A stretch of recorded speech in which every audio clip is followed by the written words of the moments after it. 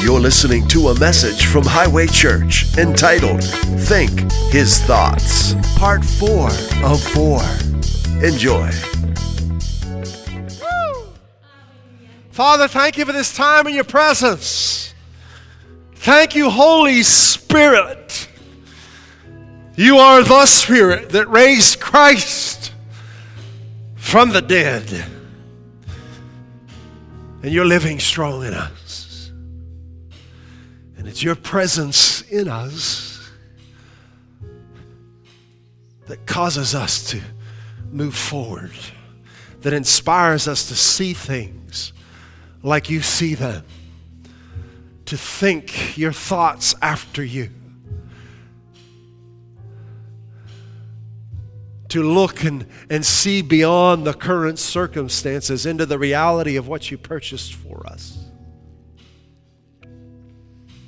And we're so thankful.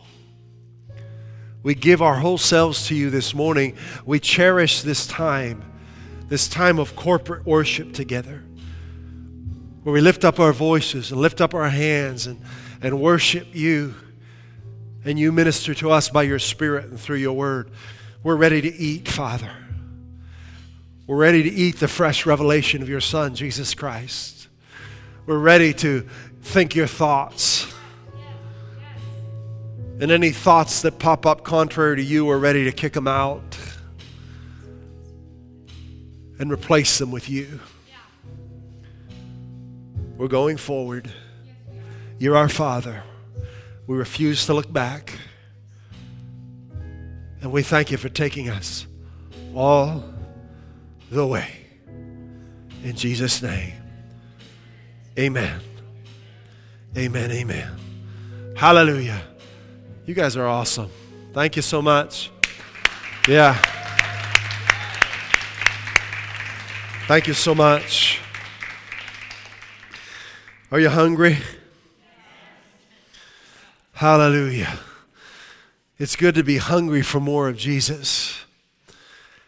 I like to keep that appetite fueled and sensitive.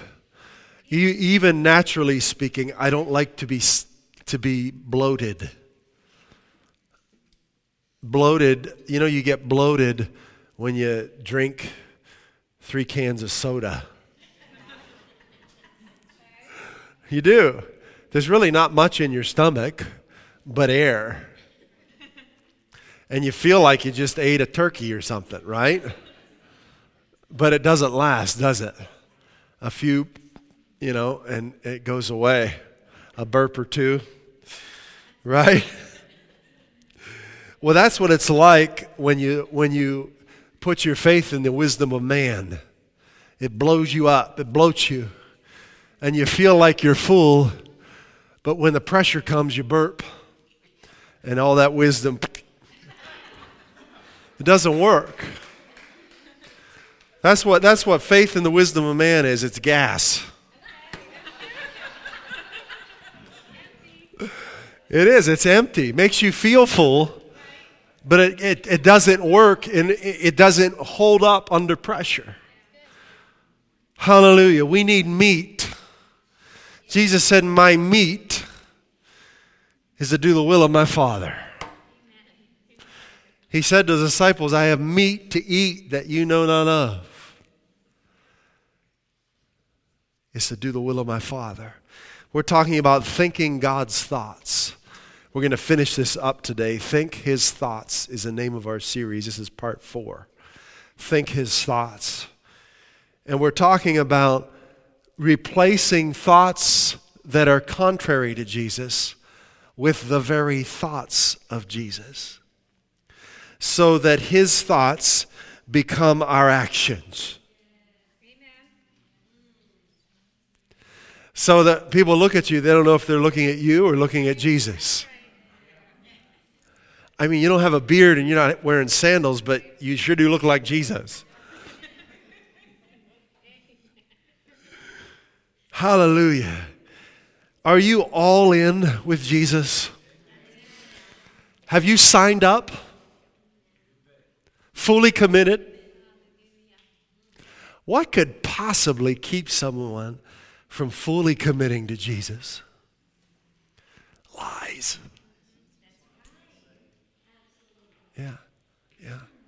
Yeah. It's like Ed McMahon comes to your door, knocks on your door, and promises you, you're the winner of this next sweepstakes. I like Ed McMahon. I'm not.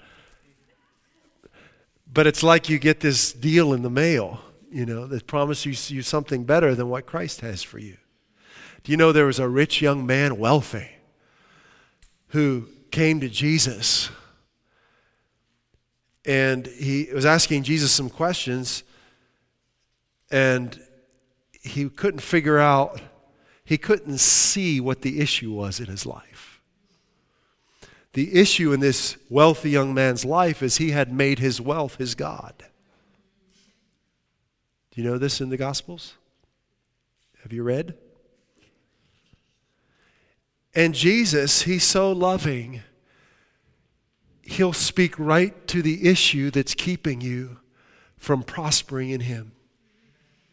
Love does that. There are parents who are afraid to speak to the issues in their kids' lives because they have a wrong sense of love. Love inspires you and motivates you to speak to the issues that need to be spoken to. So here's this young ruler who he said, he says to Jesus, I basically do all the commandments. I've got this down, Jesus. What am I missing? Well, pride, I guess, is one of the issues he had, right? He thought he was doing it all perfectly. And Jesus said to him, sell everything you've got and come and follow me. Jesus just asked him to sign on the dotted line. And you know what he did? He exposed an idol in that man's life. It was an idol of wealth, and he turned and walked away sad, disheartened. Imagine getting a personal invitation directly from Jesus and being sad about it. That means our thinking's wrong. Yeah. Do you know what would have happened? Jesus told his disciples what would have happened if he would have accepted Jesus' invitation. His wealth would have increased 100 times.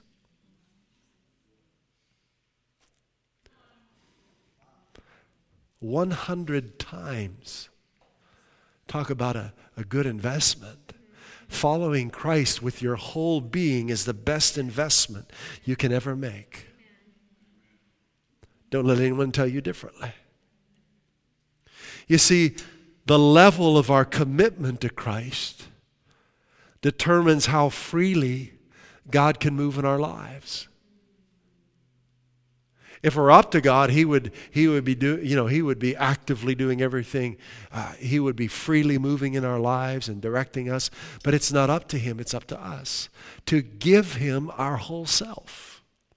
You can be in church for decades and not give Jesus your whole self. That's why religion is so shallow. It tells you got to do these 10 things and then you're good. And if you do these 10 things well, just keep doing those 10 things well. But see, that's not a relationship. We're good because Jesus made us good through His blood. We're not trying to get righteous. He made us righteous. We're in a relationship with Him, and a relationship involves communication, not doing 10 things. Out of that communication, there will be things He'll lead me to do. But that's out of relationship, not out of a list on a doctrine of a denomination. Hallelujah. When you made Jesus the Lord of your life, you may not have realized it, but you signed up to be fully committed to Him. And sometimes I think maybe churches are a little afraid to talk about this, so they try and get a quick altar call in, and they're not really taking the time to express the commitment that Jesus is asking of you. This is not signing up for a club or choosing, to be a part of a monthly newsletter. Jesus asks you for everything you have. He does. He wants all of you. And that's true of any good husband, isn't it?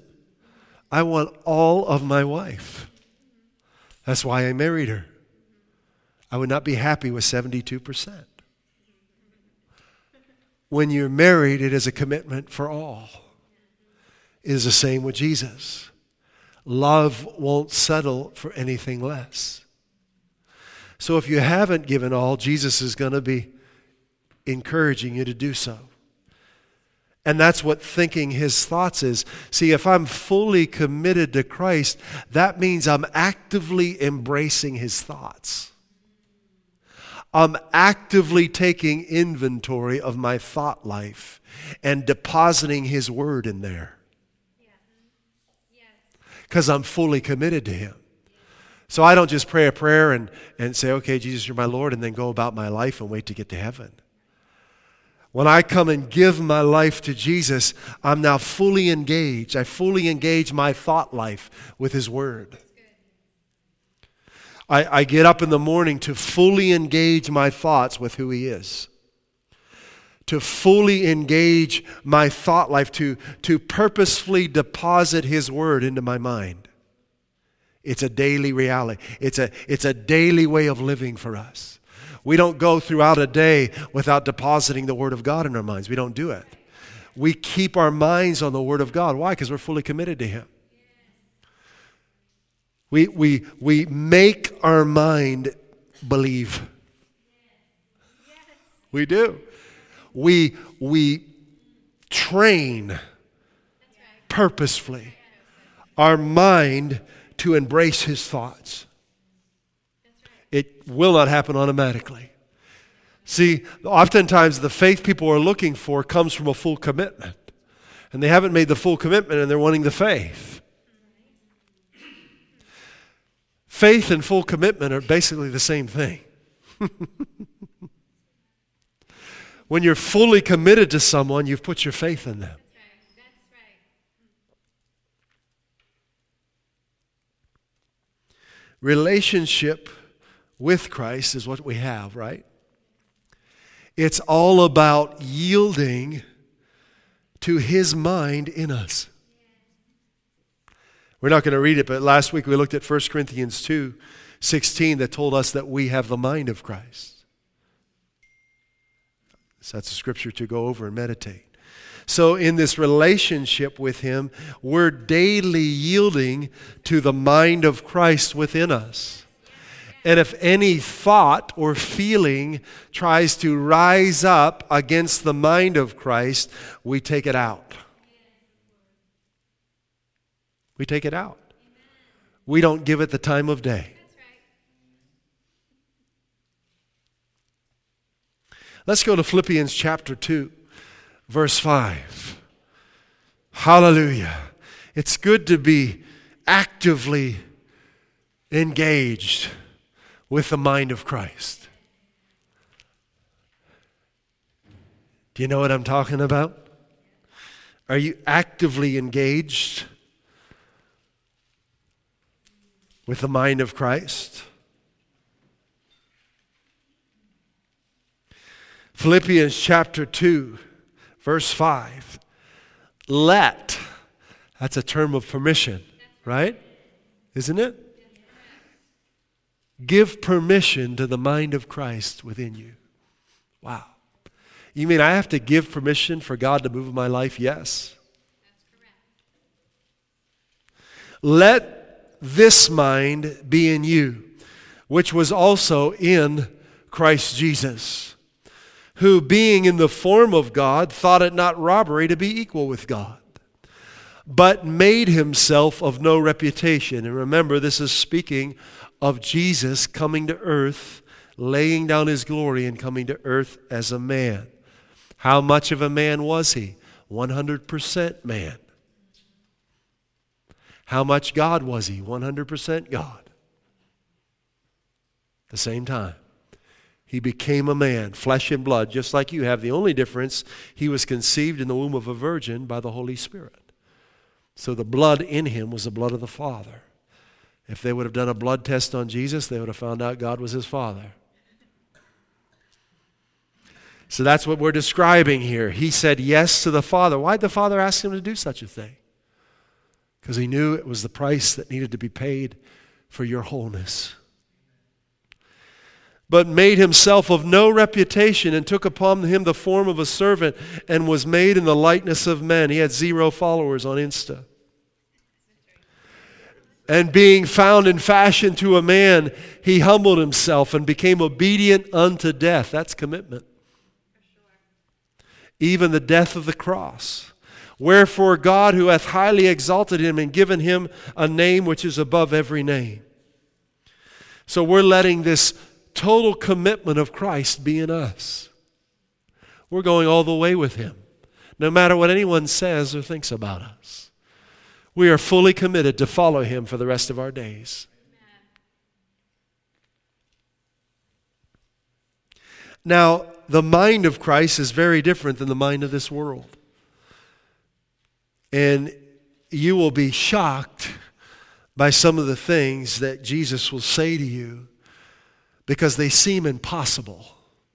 And naturally speaking, they are. But because he's speaking, they're not. But I want to look a little deeper at this commitment that Jesus is asking of us. Because I don't like being a wimp. And I don't like wimpy Christians. I love them, but I don't like them. They're no fun to be around. They complain. They're afraid. They pray out of fear instead of faith. There's always another issue. There's always another problem. Someone's always offended them. Someone's always done something that shouldn't have done to them. It's just, I love them, but I don't like being around them. I like being around people who are walking and living by faith in the finished work of Jesus. Those are my kind of folks. My kind of people. So in Matthew chapter 10, let's look at this because the mind of Christ, the kingdom of God, where the mind of Christ reigns is different. And you gotta flip. See, when Adam sinned, he turned upside down, and so did the world. And when Christ rose from the dead through faith in him, your life gets turned right side up again.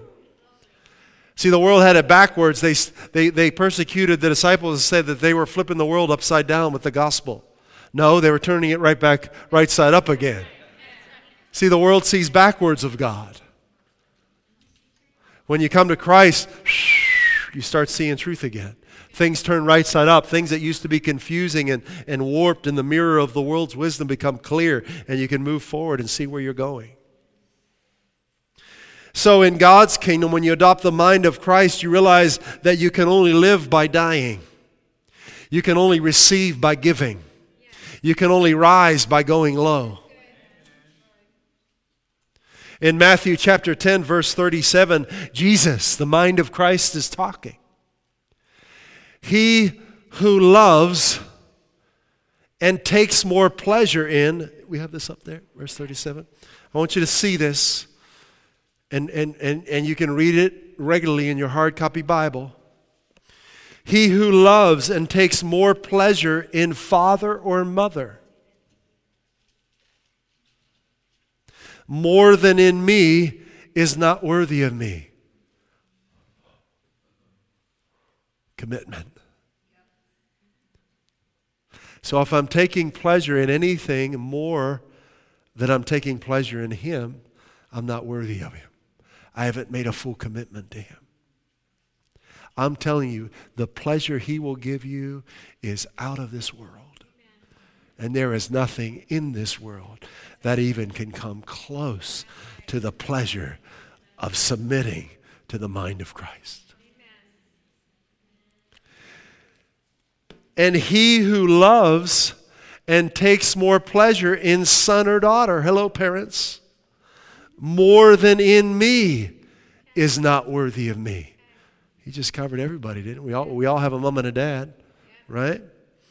Many of us have children.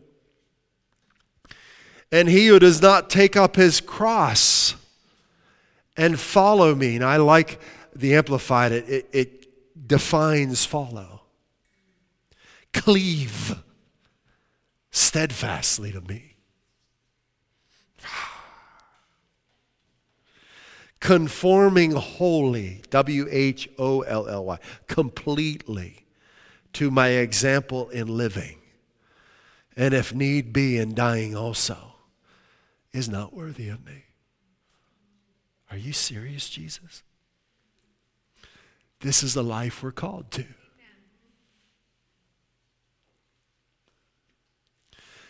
Now look at verse 29 like this. Let me see verse 30, excuse me. Whoever finds his lower life will lose it, the higher life. Which beer says the high life? What beer is that? How did you know that? I gotcha. The high life. Yeah, you watch football. Yeah, absolutely. Come on, Jen. You know all about Miller. Come on, let's just be honest. Any questions about beer, just ask my wife. She'll set you straight. All right. Whoever finds his lower life will lose it, the higher life. No matter how, quote unquote, successful the world thinks you are, you live in a low life. You're a low life. If you're not following Christ with your whole being. Should have called this, you're a low life message, huh? So we don't want to be a low life, right? And whoever loses his low life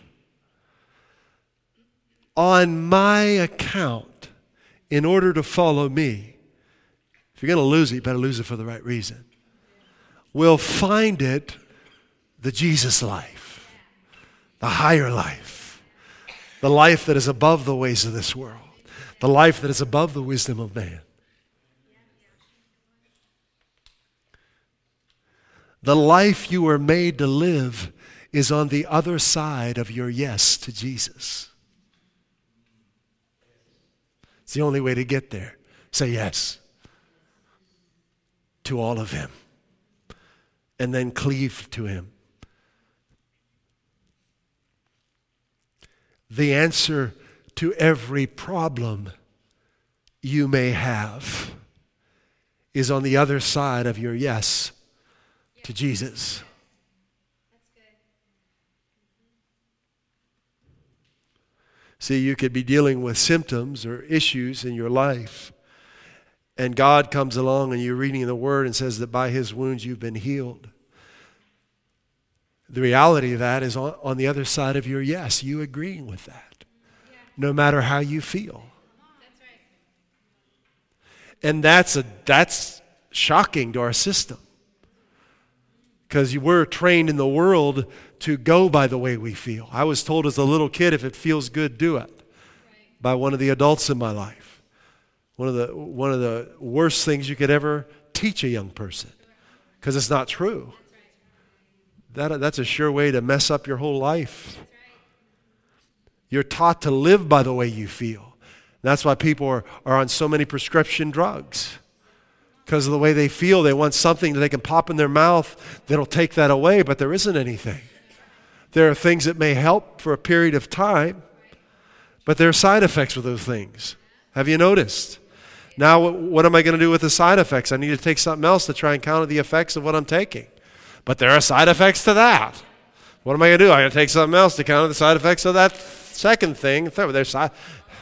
All of a sudden, we're on 5, 6, 7 multiple medications because we're living by the way we feel instead of what Christ has said about you. How am I going to live by what Christ said about me? I've got to be in it daily. I've got to meditate in the reality of what He said about me daily. I've got to make His thoughts my reality. And there's only one way for that to happen. You've got to get in your hard copy Bible. You've got to meditate in the promises of God. You've got to believe Him in your heart and speak Him with your mouth regularly, consistently, in the face of opposition, in the face of the way you feel. It's the only way you can rejoice in the Lord always. That would be impossible if we went by our feelings. Is that in the Bible? Rejoice in the Lord always? Have you read it? Where is it at? Philippians 4, right? Verse 4. Delight and gladden yourselves in the Lord at all times. Hallelujah. Isn't this good?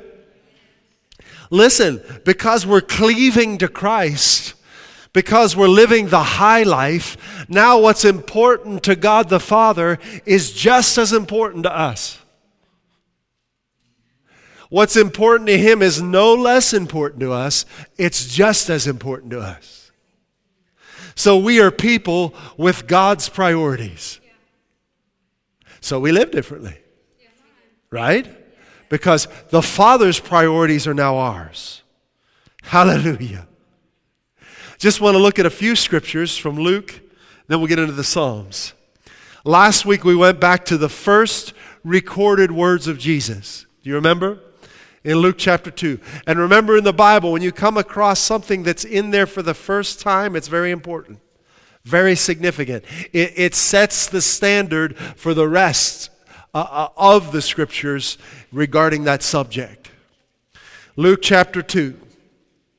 Luke chapter 2. We want to get the mind of Christ on living, on our daily lives. So we went all the way back into His childhood, and Luke gives us a record of His life as a child. I want to just going to jump around here. Verse 40. I'll start in Luke chapter 2, verse 40, if we could put that up there. It says, and the child, it's talking about Jesus, he grew. Remember, God has never grown. God has never developed. This is the man Jesus. Okay? I want you to understand that. When He became a man, He was conceived in the womb of a woman. And He grew in that womb just like every other baby does. See, this is why human life is so important to us, because God's priorities have become ours. We recognize that what goes on in the womb of a woman is of God. And no one has a right to touch that. That's why we are for babies in the womb. Has nothing to do with politics. Don't get caught up in the political confusion. It has to do with the Father's priorities. We know from the Scriptures that little baby in that womb has rights given to it by God. And the woman carrying that baby has no rights over that baby. God's rights. That baby belongs to God. See, it ends the whole argument when you start seeing things as God sees them. I have no right over my body. Who told you that it's your life and you can do what you want with it? You are made in God's image. You are bought with a price. It's not your body. Where does that thinking come from? The world, Satan. So especially for babies who can't speak for themselves, can't make decisions for themselves, we stand for them. We protect them. We speak on their behalf. Oh, I didn't bring it with me, I don't think. I got a card from Your Options Medical, and I wanted to read it to you. But so far in this year, 111 babies have been saved through the ministry of Your Options. Yes. You have a part in that, because every month as a church we contribute to that ministry. And not only 111 babies saved, but the mothers' lives transformed. And if the fathers were involved, so many more lives changed as a result of that. Hallelujah. Thank you for Your Options. Lord, we bless this ministry, and we thank You for the staff and all that they do on a daily basis to open people's eyes to the preciousness of human life. We thank You for meeting their needs and blessing them and increasing them, Father. In Jesus' name, amen. So this child, Jesus, grew. And he waxed strong in spirit, filled with wisdom, and the grace of God was upon him. And you're going to see why he grew, because he made decisions to study the Word of God. He made decisions to be in church regularly and to learn and to ask questions from the teachers in the church. Do you know that Jesus had to learn who he was, the man Jesus, the same way that we have to learn who we are in him? By making a commitment to study the Word of God, to study the Scriptures, to come to church regularly, to listen to the teachers, and to grow. That's how Jesus, the man Jesus, learned what his calling was.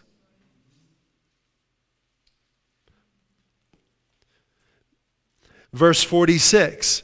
After 3 days, his parents, so we know that we read through this last week, his parents left town with the company they were traveling with. He stayed in Jerusalem so he could learn more about his calling. His calling, God's priority in his life were more important than traveling with his family. Were more important than being with a group of people that weren't necessarily following him. I choose to be with groups of people who want to follow him. I don't choose to be with people because they're biologically related to me. I don't.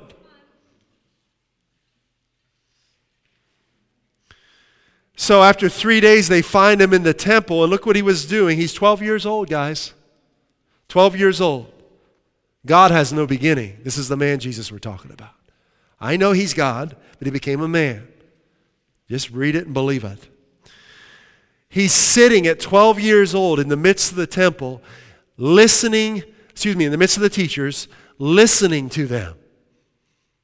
Wise move. And asking them questions.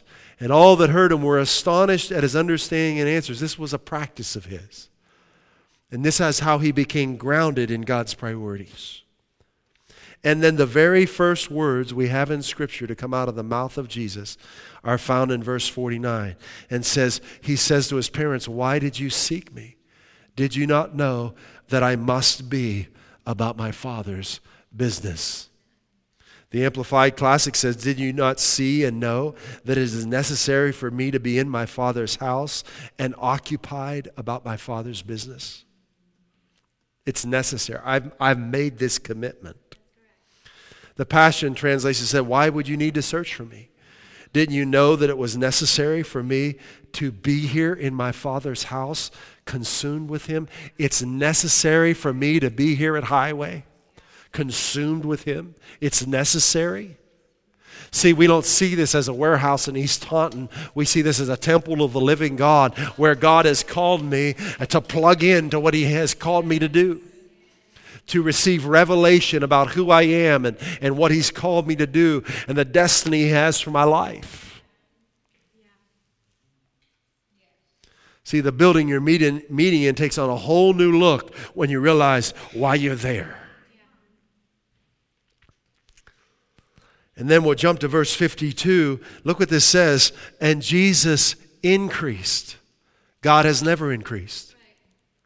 I want to get this into your head because people wrongly, they'll make a statue out of Jesus and they'll put a fence around him.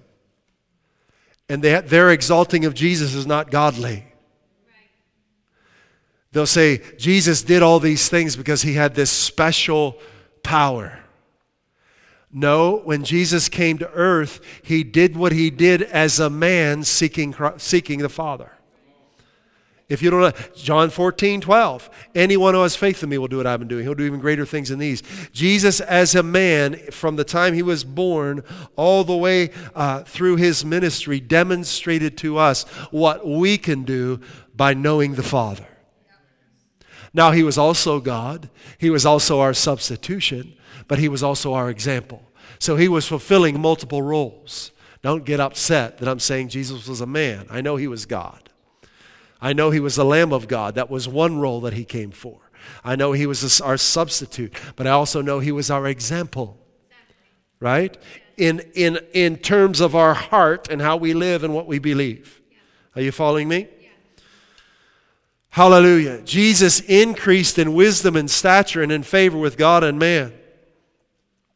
So Jesus, from the time he was a boy, made a decision that his life was going to be about knowing the Father. And he planted himself in church. to the point where his family left and he didn't. I mean, that's commitment. Who's going to provide for him? He's 12 years old in a city by himself. I don't care. I want the Father. I want the Father. I want the Father more than I want anything in this world. I'm fully committed to him, cleaving to him. I'm all about what's important to him. Psalm 92. Look what happens when you plant yourself in the house of God. Psalm 92 verse 12 says, the righteous shall flourish like the palm tree. He shall grow like a cedar in Lebanon. Those that be planted in the house of the Lord shall flourish in the courts of our God. You can't be planted if you're in one place and then going to another and then going to another. Planting is symbolic of commitment, isn't it? When you get, I remember that we got a tree years ago for Jennifer, I think it was Mother's Day. The kids picked out a tree and we wanted to put it in the front yard. Is it a dogwood? No, what is it? Remember? Dogwood. I don't know how it's doing. How is it doing? Not good. I think I ran over it with a lawnmower or something. I don't know what I did. But anyway, but we had to pick a spot in the yard and then plant it there, knowing it would never move from there. So we had to give forethought to it, right? Because we know it's going to grow. So can we put it in this spot and will it be able to grow here?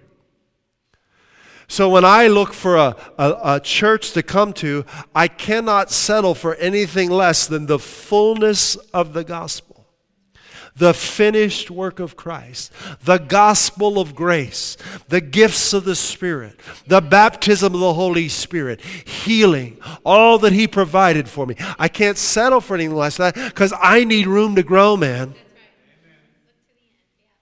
I've got to see beyond where I'm at to the fullness of what God has called me to do.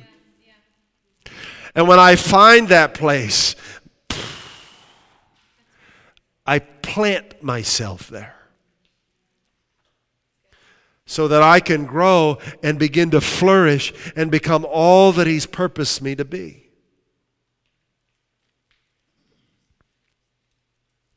They shall, look at this, and now we're talking about commitment, right? So those who plant themselves in the house of the Lord will flourish in the courts of our God. They shall still bring forth fruit in old age. They shall be fat and flourishing. Now, this word fat is used differently today. But there was a time not too long ago when it was a compliment, like in the 80s and 90s. That's fat. Anyone remember that? Yeah, the younger generation would say that's fat. Well, it was like in the 80s and 90s. There were things that were new songs that would come out and they would say it was fat. I mean, but things like that change over here. You following me? All right. But in the writing of the scriptures, this was, let me read you the definition of fat, okay? Agile. Limber, graceful, characterized by energy and strength, glistening, bursting with health. They shall be glistening and agile, limber and graceful, characterized by energy and strength and flourishing. Here's a rendering from the New American Standard about those who have planted themselves, that when they're old, this is what, they will thrive in old age. I don't know if we have that there. They will thrive in old age. They will thrive in old age. They shall be full of sap, glistening, strong, oozing with life. They'll be full of sap and very green. Do we have that up there? No, we don't have that on there. That's the New American Standard. To show that the Lord is upright, He's my rock, and there's no unrighteousness in Him. Oh, the benefits of planting yourself in the business of God. Hallelujah. Boy, oh boy, time sure does seem to fly when you're having fun, doesn't it? Well, let's see what we can do here. What's the business of God's house? Well, we see that in verse 46 of Luke chapter 2, right? Teaching people to know Him. What's the business of Highway? Teaching people to know Him. Right? That's the business of God's house. How do we do that? Well, there's two ways. Through corporate worship and the preaching and teaching of the Word. Okay? We're going to look at some scriptures on that. So the business of this house, the business of God's house, is teaching people to know that, to know Him. And we do that through corporate worship and the preaching and teaching of the Word of God. So when you come in, normally we will start with corporate worship. And there's something very powerful when you do it by faith, when you do it with the mind of Christ about corporate worship. So we endeavor to create an atmosphere that exalts the presence of God, which brings about an awareness of the reality of God. I want to say that again. This is what corporate worship is for. We come together, we begin by corporate worship to create an atmosphere that exalts the presence of God. So an awareness of the reality of God will come forth. That's what corporate worship is. Creating an atmosphere that exalts the presence of God, that brings forth the reality of God, an awareness of that reality. Now, there are two ways that we do this corporate worship. One is we bring our sacrifice of praise. Let's look at Hebrews 13:15. Hebrews 13:15. Says, therefore, by Him, by Jesus, let us continually offer the sacrifice of praise to God. That is the fruit of our lips, giving thanks to His name. Why is that a sacrifice? Because many times we don't feel like doing it. That's a sacrifice, right? Okay, all right, I don't feel like getting up this morning. I don't feel like going to church, but I'm going to give God a sacrifice of praise. I'm going to change the way I feel by praising Him. If you haven't learned to do that, start today. Learn to change the way you feel by praising Him. Woo! And watch the prescription medicine go bye-bye. If you will cultivate and develop skill in praising Him, your whole countenance will change. But you got to practice it. When you feel lousy, when you feel like everyone in the world is against you, that you're a failure, you're a loser, there's nothing to look forward to, depression, anxiety, worry, you begin saying, God, you're so good.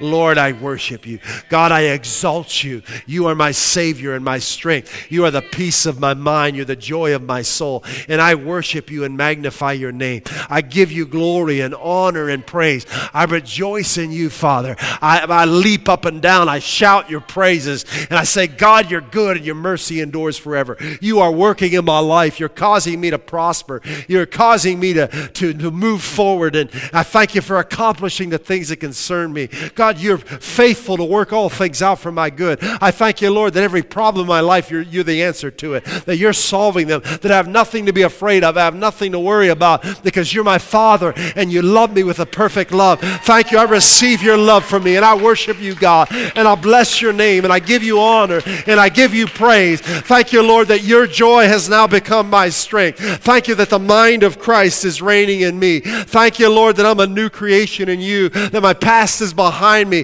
and that your future is in front of me. Thank you, Lord, for fulfilling your calling upon my life. Thank you for providing richly all things to enjoy. Hallelujah.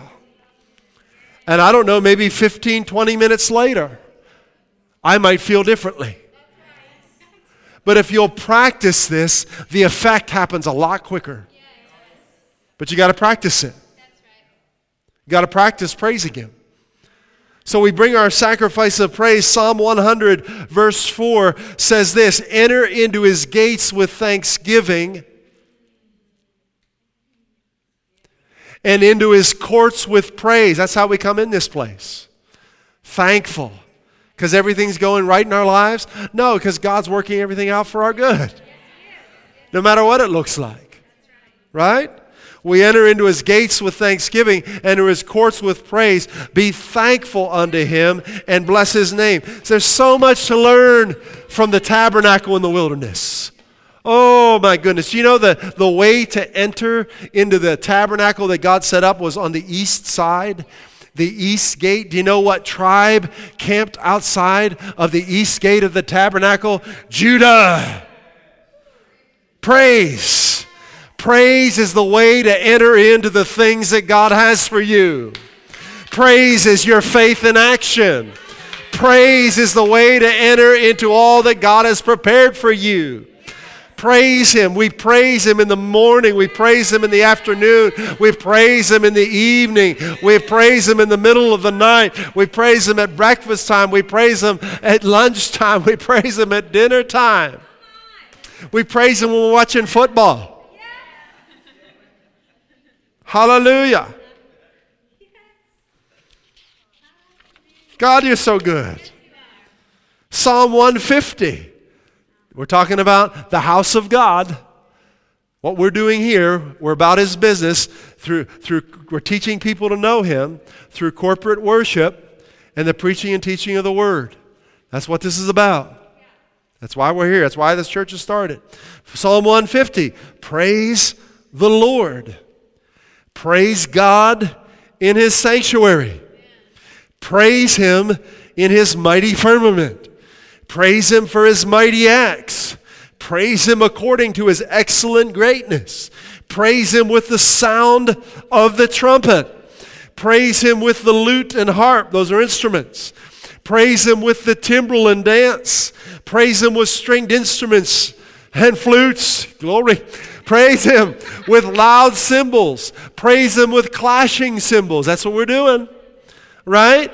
Let everything that has breath praise the Lord. Praise the Lord. Every time that cymbal crashes, that's praise.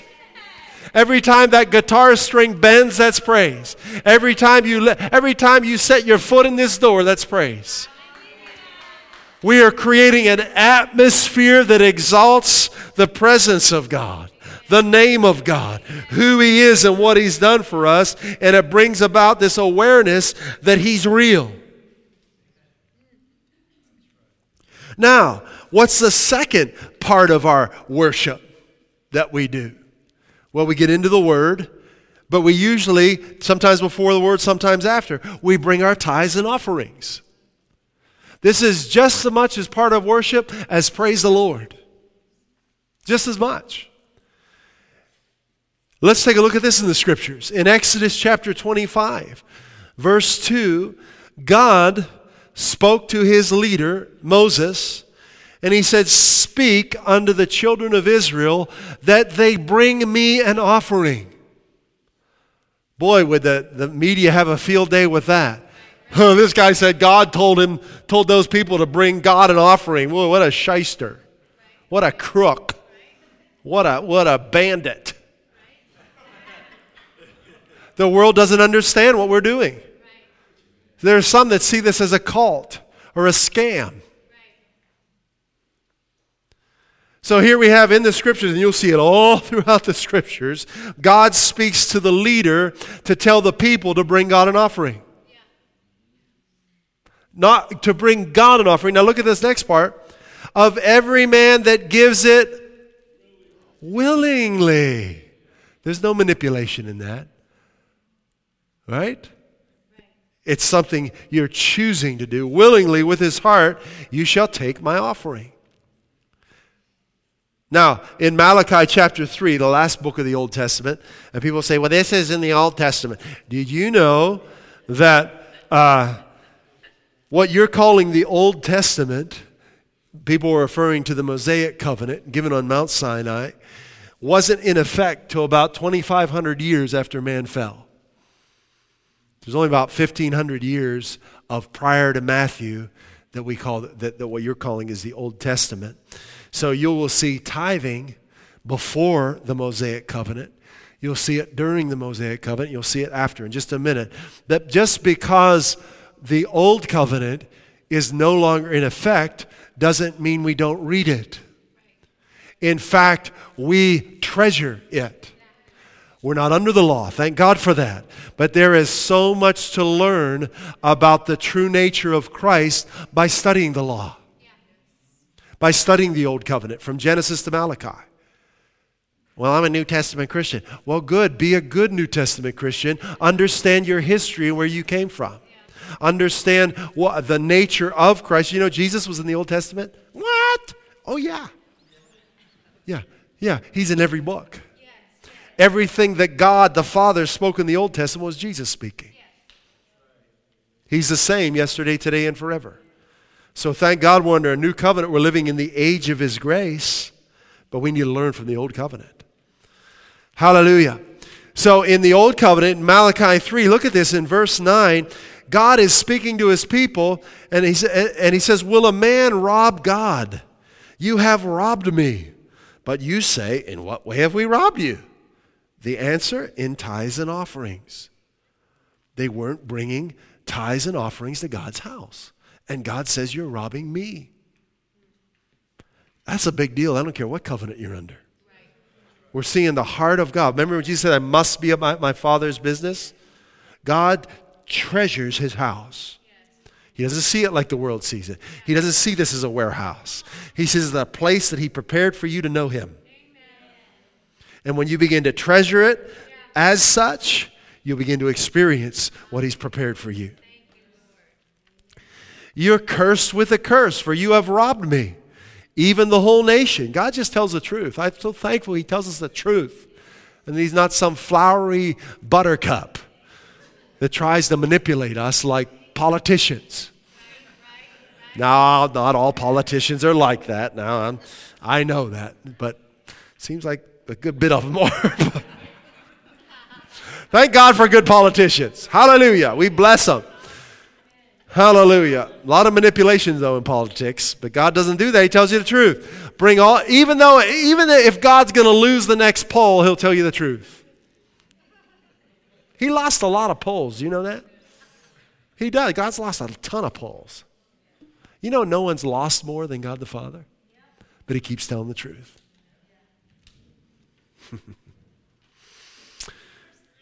Yeah, you are cursed with the curse, for you have robbed me. Even this whole nation. Bring all the tithes into the storehouse, that there may be food in my house. Try me now in this. Look what He says. I'm going to read this in the Passion. Bring your full tithe to the temple treasury. So there will be ample provision in my temple.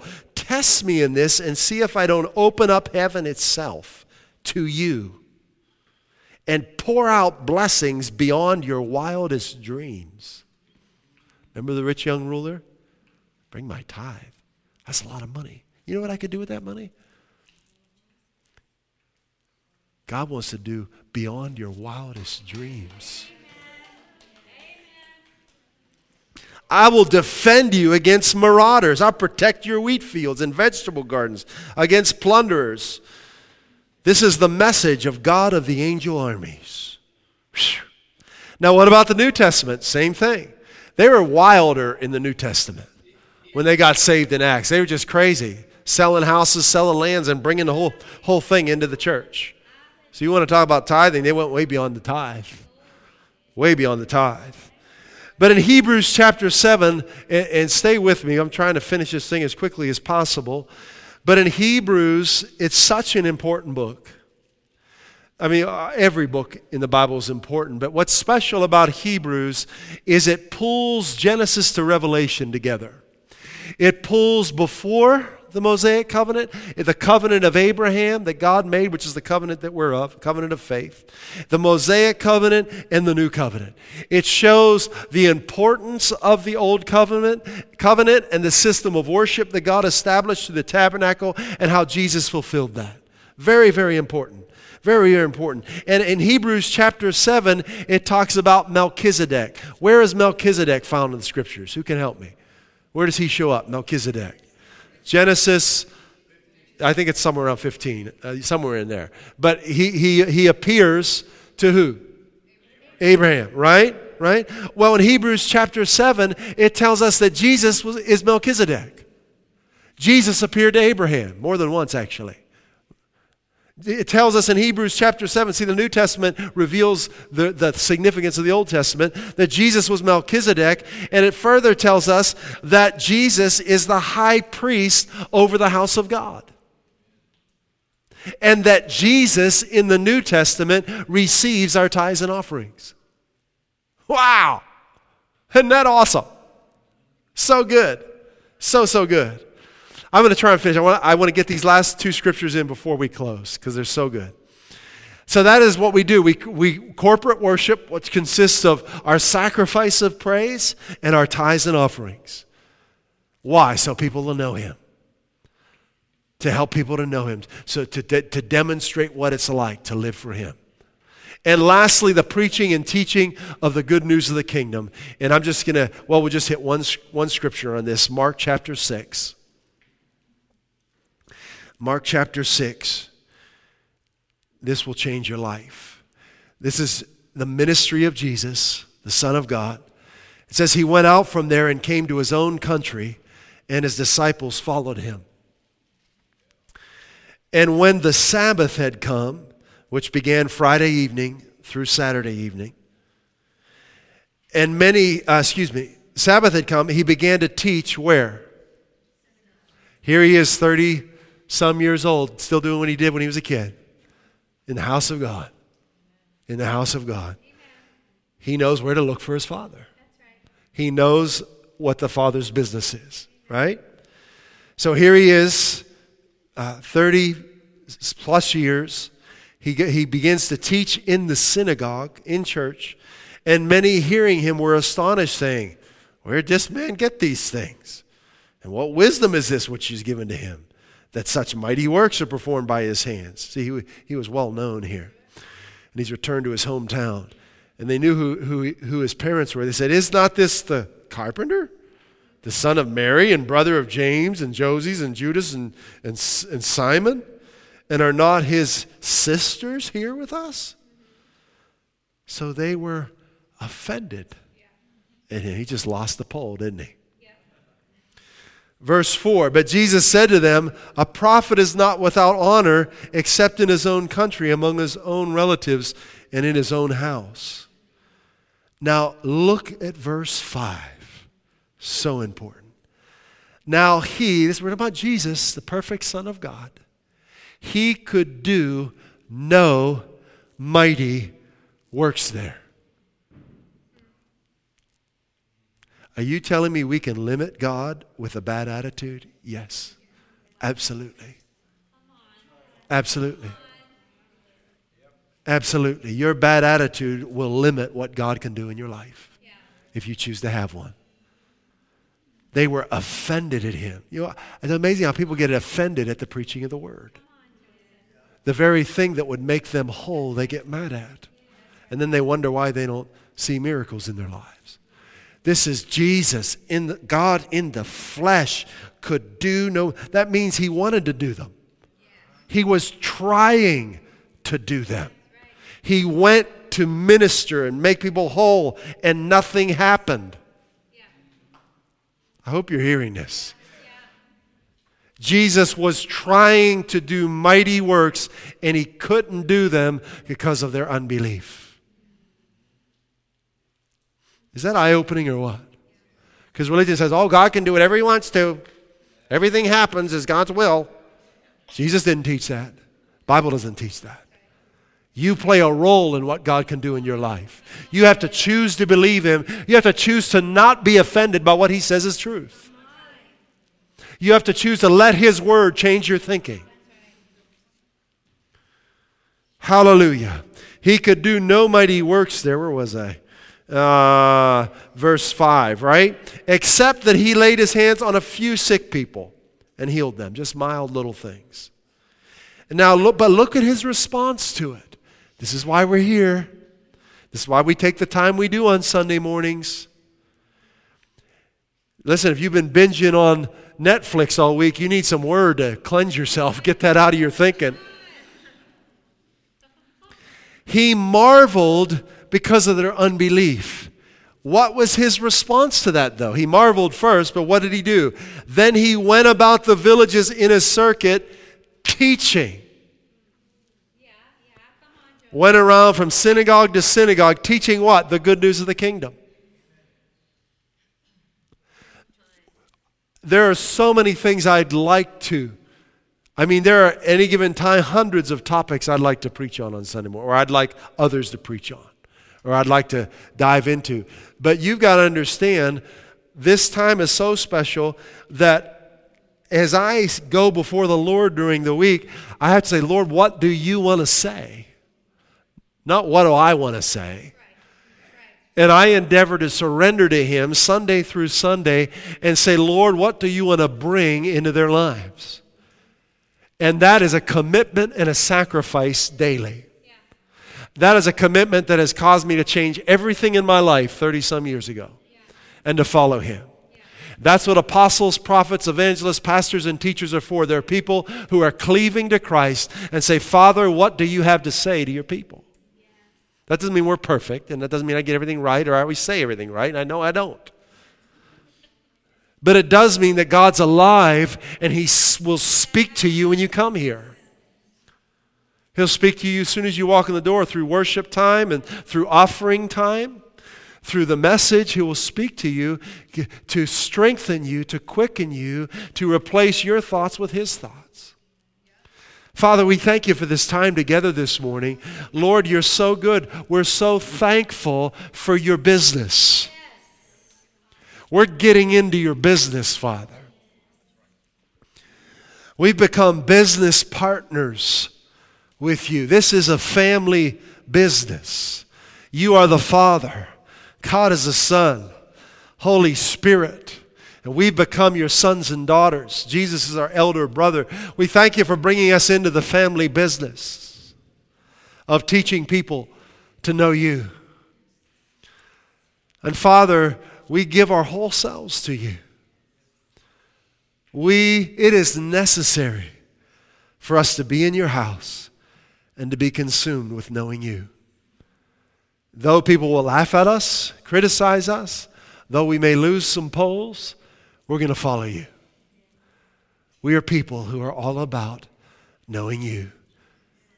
And Lord, we do it willingly because you're a joy. You're the joy of our hearts. We come here willingly, Lord. We're free of religious bondage. We're free of manipulation. We come here because we love you.